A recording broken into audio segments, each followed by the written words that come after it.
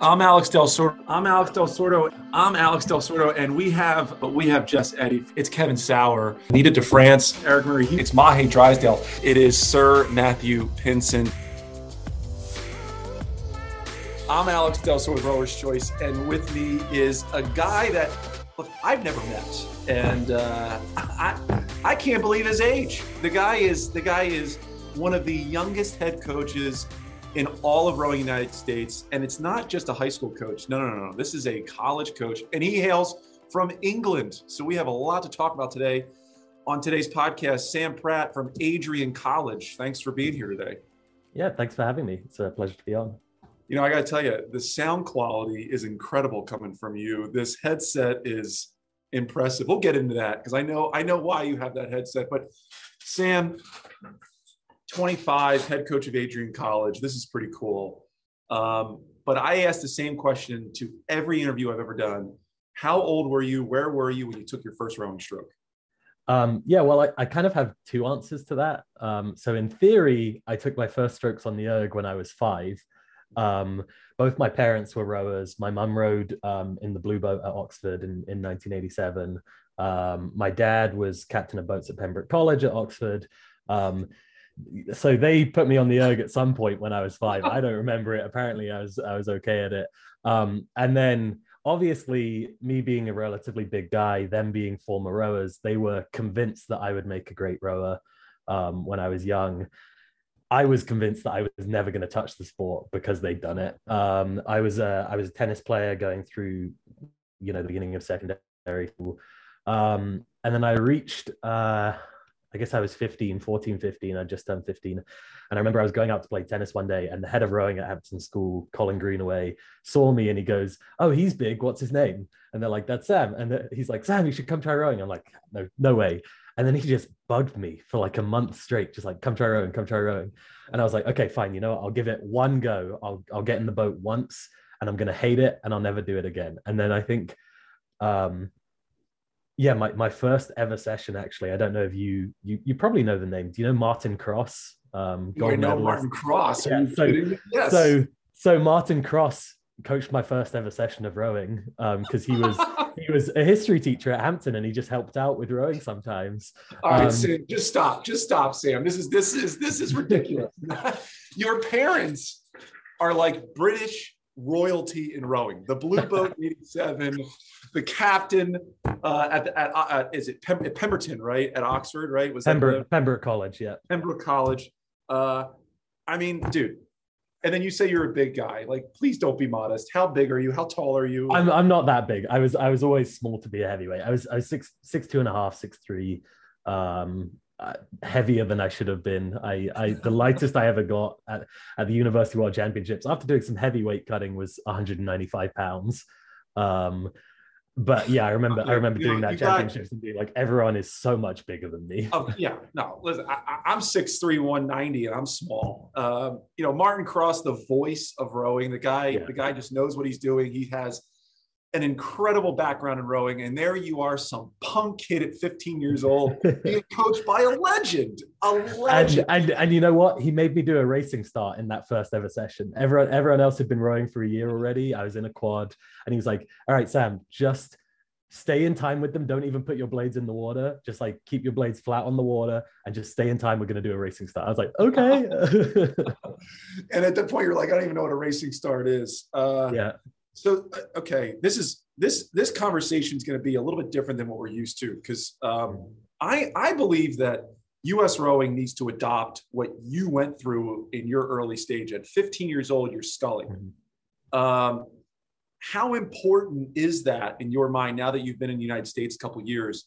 How important is that in the start of youth rowing? Yeah, I mean, I think the English schoolboy system, at least the way it was done at Hampton, obviously I can't speak for every English schoolboy program, and the school rowing system in general, most of my technical foundation comes from there for sure. Like I had some of the best coaching of my life there. And the way of approaching it was very different from what I think a lot of schools over here do. So like Hampton had a very defined model of your first year of rowing. So I actually joined a year late. Most people started their J14 year. I started the J15 year. The idea was in J14s, you learn to scull. All you do is sculling, and it's just about having fun and learning to enjoy the sport. Your J15 year, you do sweep, you learn to start sweeping. You still did sculling as well. I was always awful at sculling, but you still sculled a little bit. You started learning to sweep, and you learned to train a little bit. Then you got into J16s and you really learned to race. You weren't aiming to win yet necessarily, but you were aiming to be competitive and be racers. And then J17 and J18, which was what we called the senior squad, you learned to like win things and be like a really competitive force at the top. And I think it was really good for a couple of reasons. The big one for me was that the burnout wasn't quite as high. I think, you really taught the rowers to love the sport, learn how to train properly and effectively, then learn how to enjoy racing and how to be good at racing, and then learn how to win. And yeah, it was a little tough in the first few years when you were losing a lot of races because there were other programs who'd be trying to win every single year. But normally by the time you're in the senior squad, those programs would have dropped off the map again. And you'd be once again like Hampton. While I was there, we made the Saturday of Henley 5 years in a row. You'd be up there by the end of your time, and you kind of got that building. In terms of the technical stuff, I think, in England, you can afford to take things slower than a lot of the US. Obviously it's not the case everywhere, but I've spent my time in the US in the Northeast mostly, or at least in the North. And the issue is everything freezes. You can't row year round. In England, we were rowing from September all the way through the first week of July every year. And that's just a lot of time to learn to row well. And the head racing season, the big head races, Schools Head of the River, the Head of the River, Fours Head, all of that stuff is happening in February and March. So you have all the way from September till March to learn how to row well. And so you just get tons of time to be in small boats, to be in sculling boats.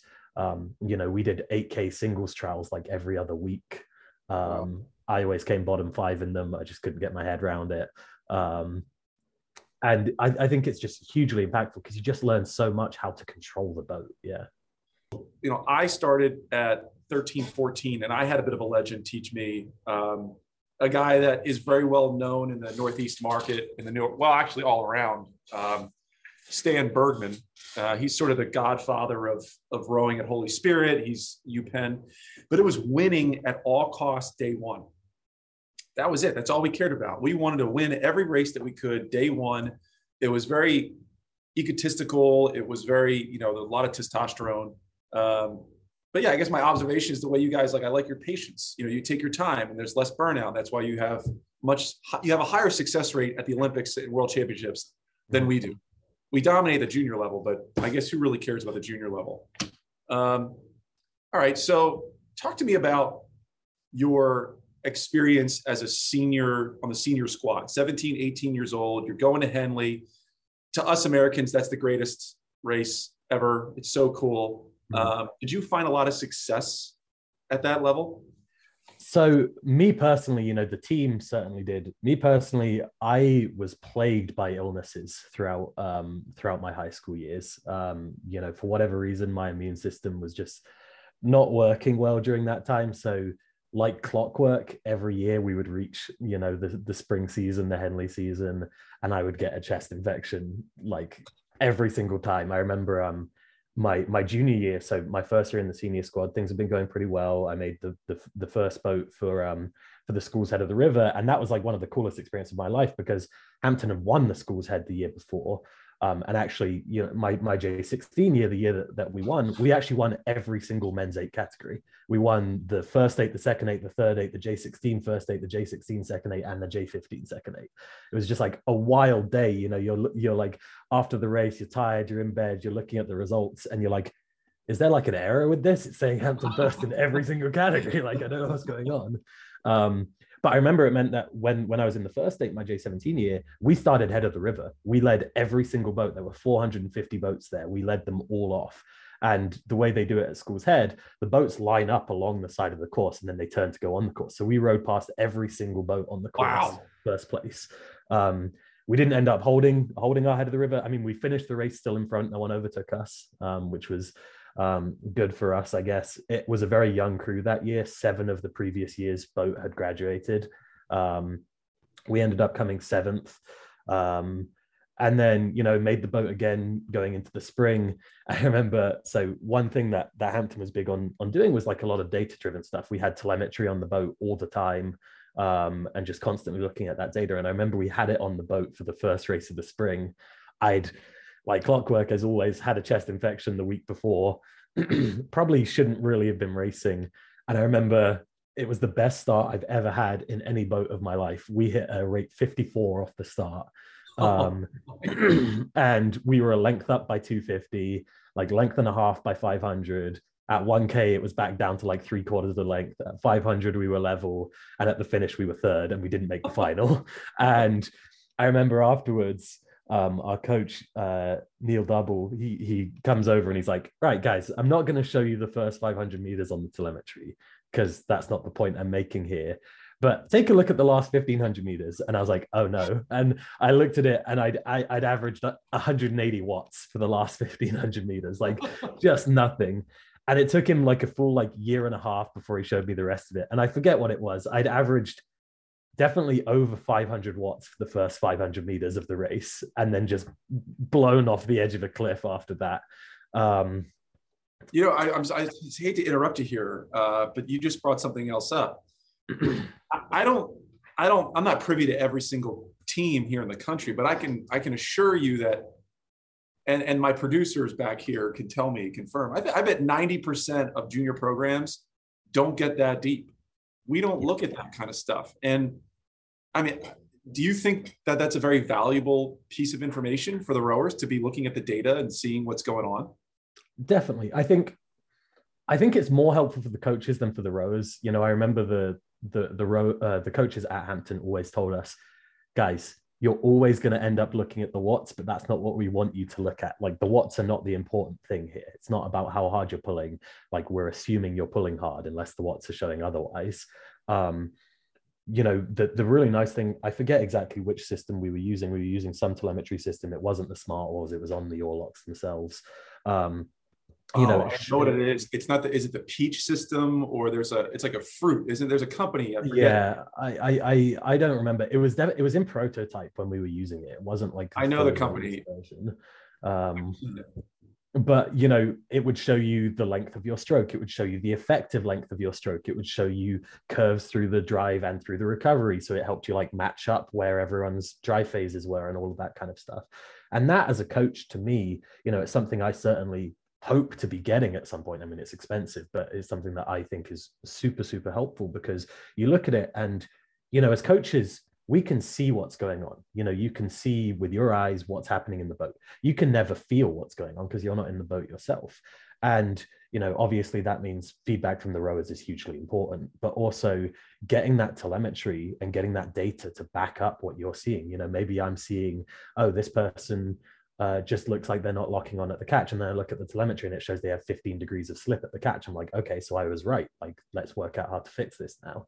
Let me ask you this. Let me ask you this. So I coached for about 7 years, and most rowers, especially at Adrian College, let's be frank, Adrian College is not going to be, it will be eventually a great program with you at the helm, but you can't expect 17, 16-year-old boys and girls to tell you what's actually going on. Most people have no clue how to express how it feels in the boat. Oh, it's heavy at the catch. Oh, it's kind of slow. It's dumping. There are things that they just don't know how to explain. So I can see how that data is so, so important, and how they can relate it. Kids are a lot smarter these days than they were, long ago. Maybe I'm wrong. I'm 36. I feel like an old man in front of you, but do you agree with me? I do and I don't. You have to be taught how to feedback properly. You don't just naturally know how to explain what you feel in the boat. I remember at Hampton, probably the coach that I think I learned the most from in terms of how I was going to coach in future was Nick Woods. And he was really big on getting effective feedback from the rowers. And, so what he would do, he was coaching the second eight, and, I spent a while in the second eight with him coaching it. And what he would do at the end of every session, he'd have us all circle up and he'd say, right, I want a single piece of good feedback from each of you. And, first week of doing this, we're all a bunch of 17 and 18-year-olds. Everyone's like, oh, the boat felt a little bit unstable. Like no one's got anything good to say. It's not helping anything. And I'm sure he was like, oh, this is pointless. But, he kept working on it and kept being like, okay, so why do you think it was unstable? Like, what were you doing that might have changed it? What do you think we've done in the past that has made it better when that's been a problem? And, by the end of the year, I remember everyone was giving like a very well thought out reasoned piece of feedback. Like, oh yeah, I just felt like we were a little sluggish at the catch today. I think maybe it's because we were doing X thing. And, it wasn't that he would listen to that and then go purely on what you said, but, like I was saying earlier, he matched it with what he was seeing. If he was seeing something that fit with what we were feeding back, then he's like, okay, let's address this then. So I definitely think feedback can be really effective. I think you need to be taught to do it, and you need to have confidence.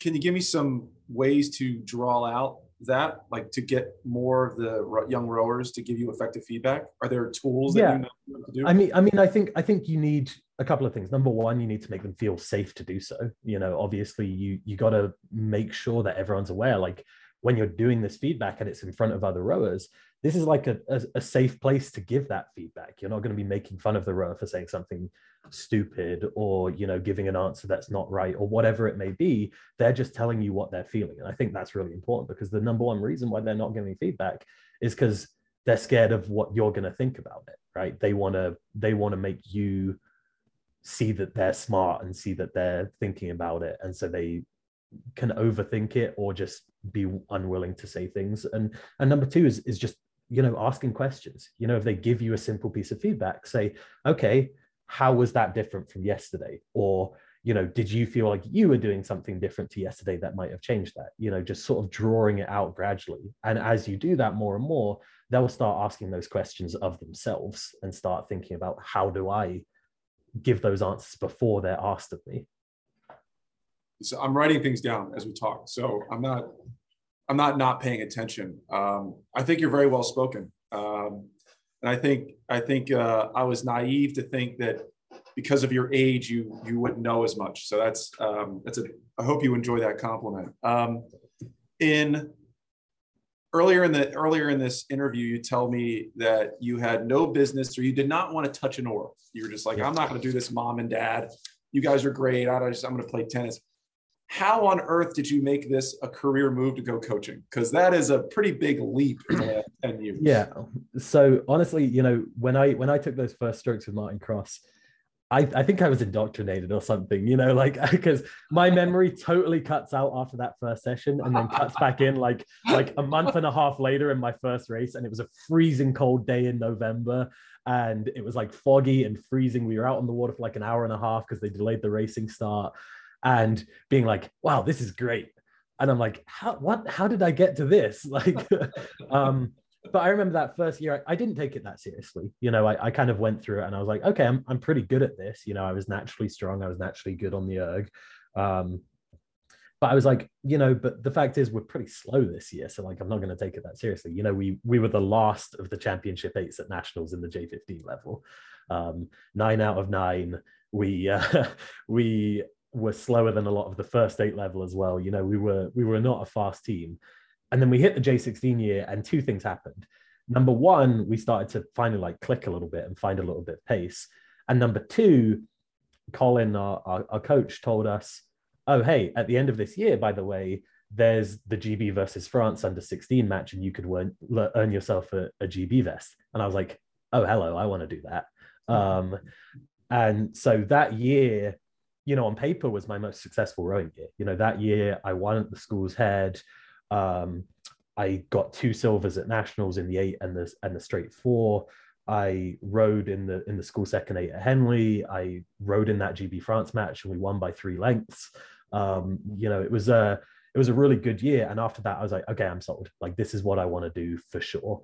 And then I think this would resonate with a lot of rowers who start finding a little bit of success. I was like, okay, so what's my steps to get to the Olympics?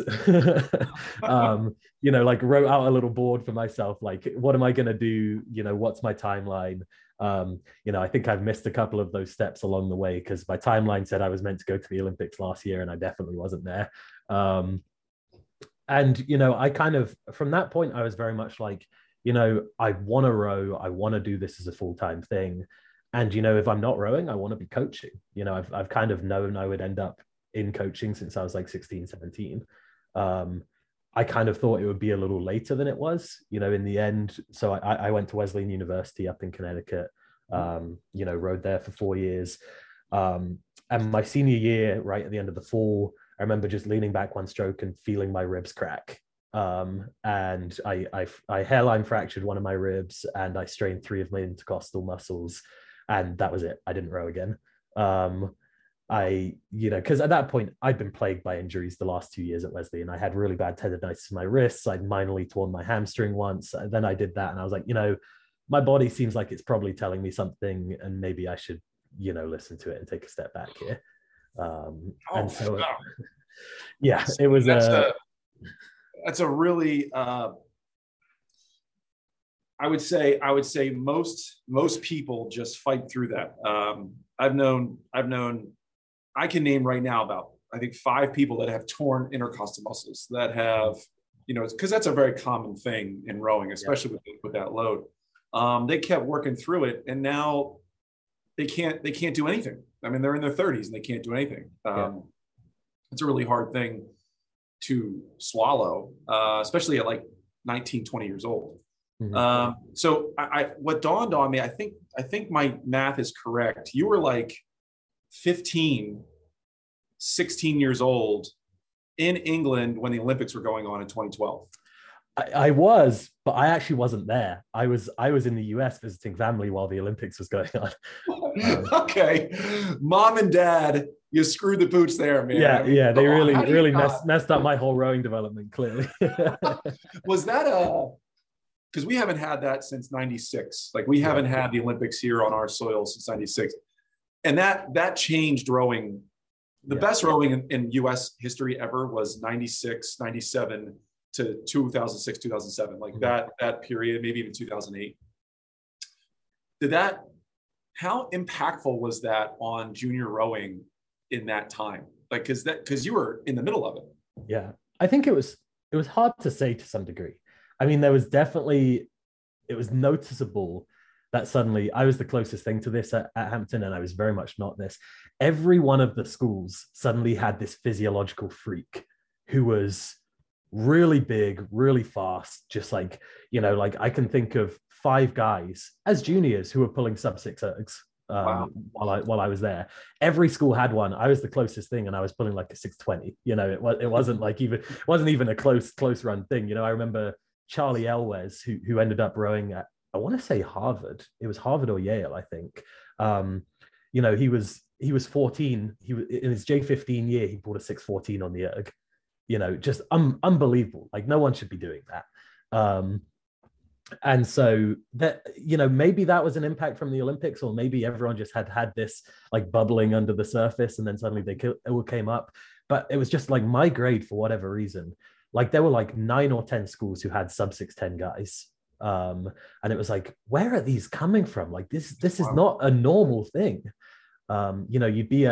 You'd be boating for like nationals and you'd be looking around and I'd be like, I'm the biggest guy in our crew. Like, I know I'm like top dog here. And then I'd look around and I'd be like, oh my God, that guy's huge. And that guy's huge. Like, just really bizarre, from that standpoint.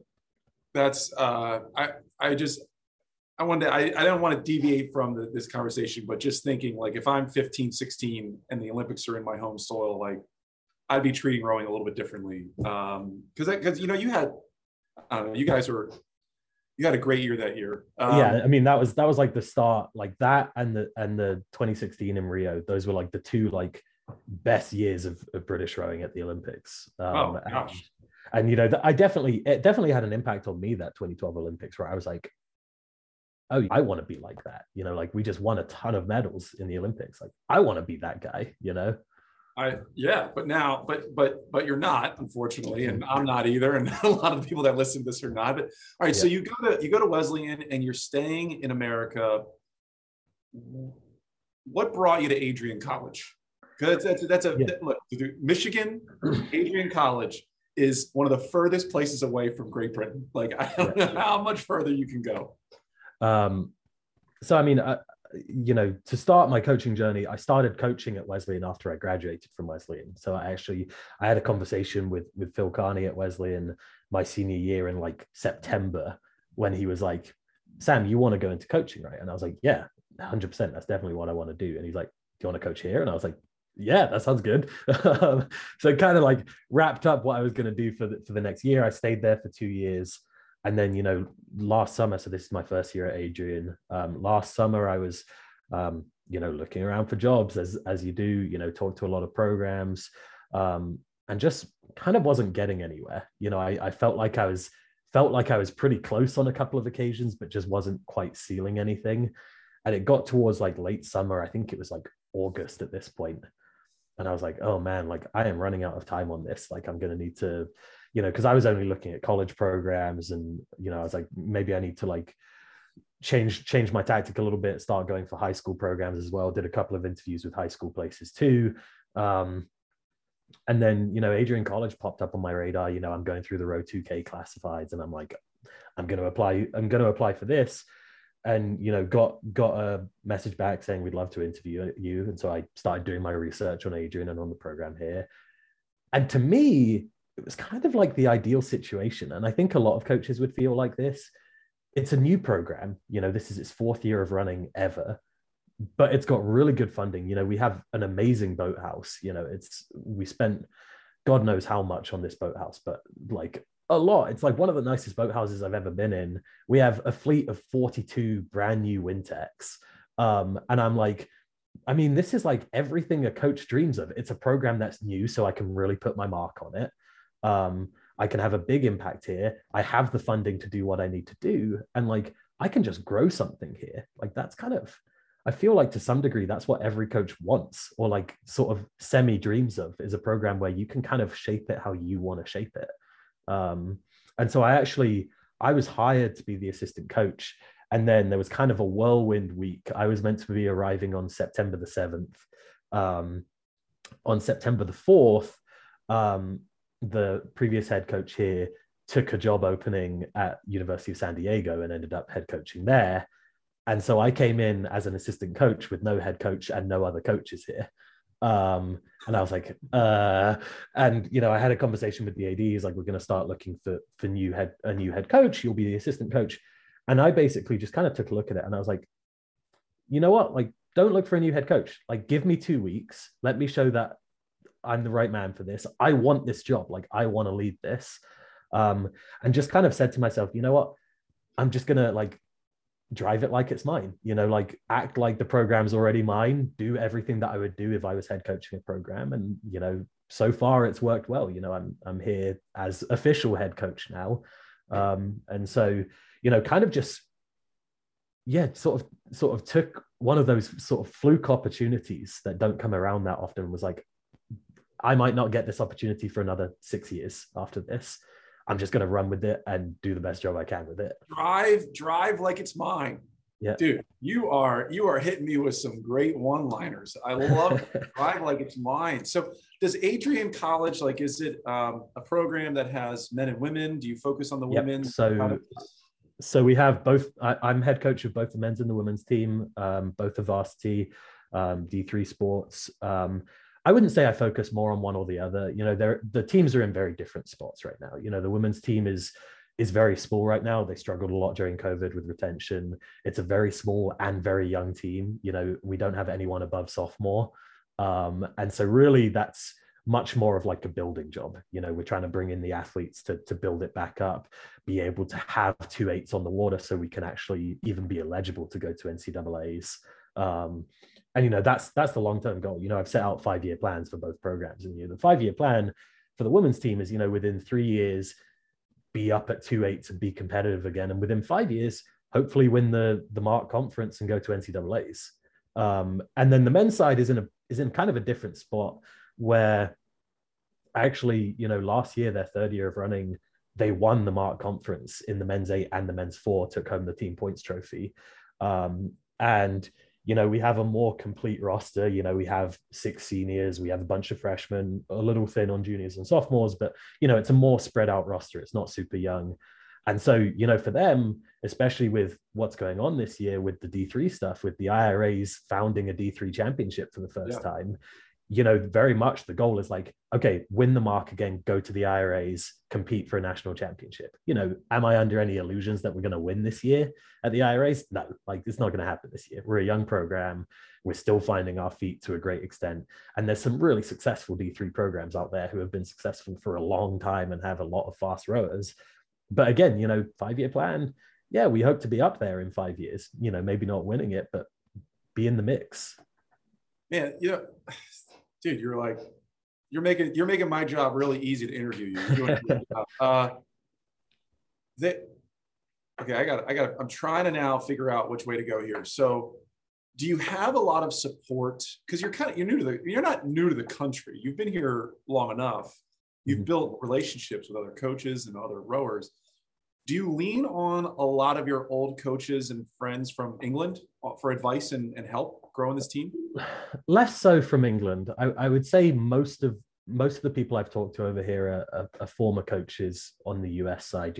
I've talked to Phil at Wesleyan a lot. My first week here, I was like, okay, this is a difficult situation that I've been put in. Like, I'm running a program. I wasn't expecting to be running the program.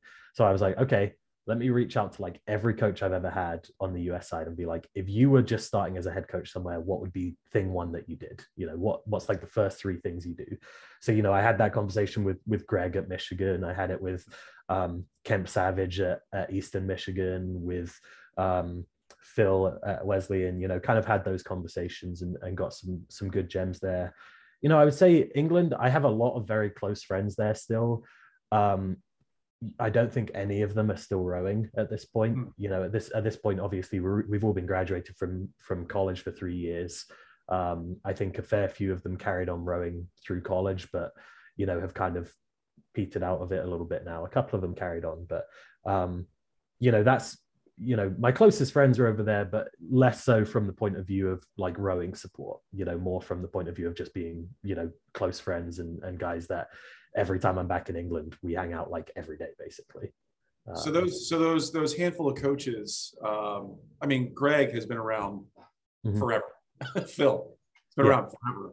Can you think back to like one thing that really stuck out in your head that was a great piece of advice? Like one thing that you really held on to?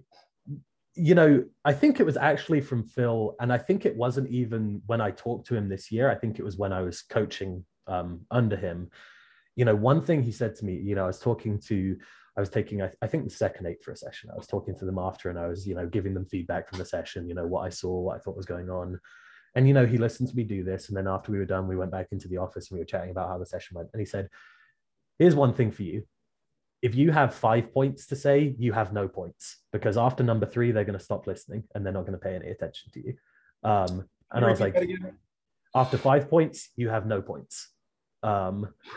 Literally just, and I sort of thought about it. And I was like, you know what? He's right. Like after you've said 3 things, guys' eyes start to just sort of glaze over and they're not really listening anymore.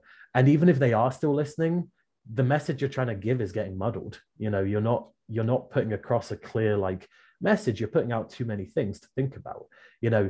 I think about when I was a rower, I couldn't think about 3 different things rowing wise at once. It was like, I'm working on this thing today and nothing else matters. So, I think that's something that's really stuck with me and been something that I've really tried to implement here, is just like not overcomplicating things. You don't need to talk for an hour after every session. You need to give like a 5-minute, like, here's what I thought, here's what I thought, here's what I thought. Okay, see you later. Especially, for college kids, you're not trying to waste their time. They've got a lot of other stuff they can be doing. They've got work to get on with. They've got classes. It's not like they're not busy. If you're keeping them at the boathouse for even like an extra 20 minutes just to talk to them, you're just wasting their time, and they're going to resent that in the long run, because that's a lot of time that you're taking up of theirs. You're already taking an hour and a half for practice. Don't spend extra time on stuff that doesn't need to be spent time on. You are 25, right? I am, in fact, 25. Yes. I feel like I'm having this conversation with someone who's been doing this for 25 years, not someone who's doing this for a couple of years. Geez Louise. I mean, okay. How about, all right, the makeup of the team and like your roles and responsibilities. I'm going to get into that. So you have a small program. Yeah. Nothing big. Do you guys offer scholarships? Do you offer financial aid for rowers? So as a D3 institution, we can't give financial support for athletics. Adrian in general is pretty generous with financial aid, but that's not a sport specific thing. It's just, if you need financial aid, hopefully they'll meet what you need. That at any D3 program makes things more of a challenge, especially once you start getting towards the top end. I remember at Wesleyan when we were doing the recruiting stuff, I remember my first year of recruiting, I definitely could have done a better job of it. And I remember I was talking to like 5 guys who I was like, yeah, they're definitely going to come here. And then within the space of a week, 4 of them go, oh, hey, I just got an offer from a D1. I'm going to go there. I'm like, there goes all of my recruits. How do you recruit for a D3 program in Michigan? Like, how do you do it? What are you looking for? I think there's a couple of things. Like, obviously, I'm looking for some things, but at this point, it's not necessarily about the athlete themselves. It's about getting people in. Because, even if the athlete isn't the fastest person ever, I can teach them to be fast. So I think I tend to look more at culturally, are they going to fit with what we're trying to do? Are they going to fit with the team? Are they going to enjoy themselves here? Because, my philosophy on it is happy, healthy rowers are the ones who make the fastest rowers. You can't have a rower here who doesn't like the school or isn't friends with the team or whatever, because they're just not going to have a good time. And if they're not having a good time, they're not going to go that fast. And so, we're definitely looking all the time at like, okay, is this someone who has a lot of drive, who's going to show up on the really hard days in the middle of winter and be like, I'm going to show up with a smile because someone else is having a hard time today. That's really important stuff. And, I think what we really have to sell athletes, because I think every rower wants to feel, and every athlete in general wants to feel like they're coming somewhere and making an impact and leaving the place better than they found it. And I think Adrian's in a unique position for that. There aren't that many new rowing programs around the country. There's a few here and there, but there's not a lot, and certainly not a lot who have the level of support that we do financially. And so, I think you can really sell rowers here on the idea that, let's say you go to whatever, Yale, Washington, like some mega program. Yeah, you're going to be successful there. It's guaranteed, but end of the day, that they're going to have been successful for 10 years before you, and they're going to be successful for 10 years after you. You are one of a long list of names who has done it, right? It's great. It's really cool. You get to do a lot of fun stuff, but also you're not the one who's going to be remembered for anything. Whereas here, you're bringing in kids who, no matter what we do, we're making history at the moment for this program. Yours are the names that are going to go down on that board as, maybe someday the first team to go, maybe this year the first team to go to IRAs, maybe next year the first team to medal at IRAs, first team to go to NCAAs. You're the one who's going to come in and leave the program better than you found it and be able to say, yes, I was part of that generation who did this stuff, which is different from what you get at really well-founded programs, because they've already done that stuff. Sam Pratt, I want to run through a wall right now, and I want you to coach me to boat. I'll do it. I'm looking for summer work. And as we talked before the camera started, I'm going to Henley this year, so I might be leaning on you. Sam Pratt, there's so much more I want to talk about, but this is where we ended. I think you gave us a lot to think about. And I had a wonderful time talking to you. And the very end there, you sold me on Adrian College. And I think everyone watching and listening, if you want to learn more about Adrian College and Sam Pratt and what they're doing out there in Michigan, you know how to get a hold of them. There's going to be links somewhere here in the podcast, on the YouTube channel, on Instagram, and also on our podcast websites. Sam Pratt, thank you for being here, man. I hope you had a good time. Yeah, thanks for having me. It was great to talk to you. There it is, everybody. Thanks for tuning in to another Rower Stories podcast.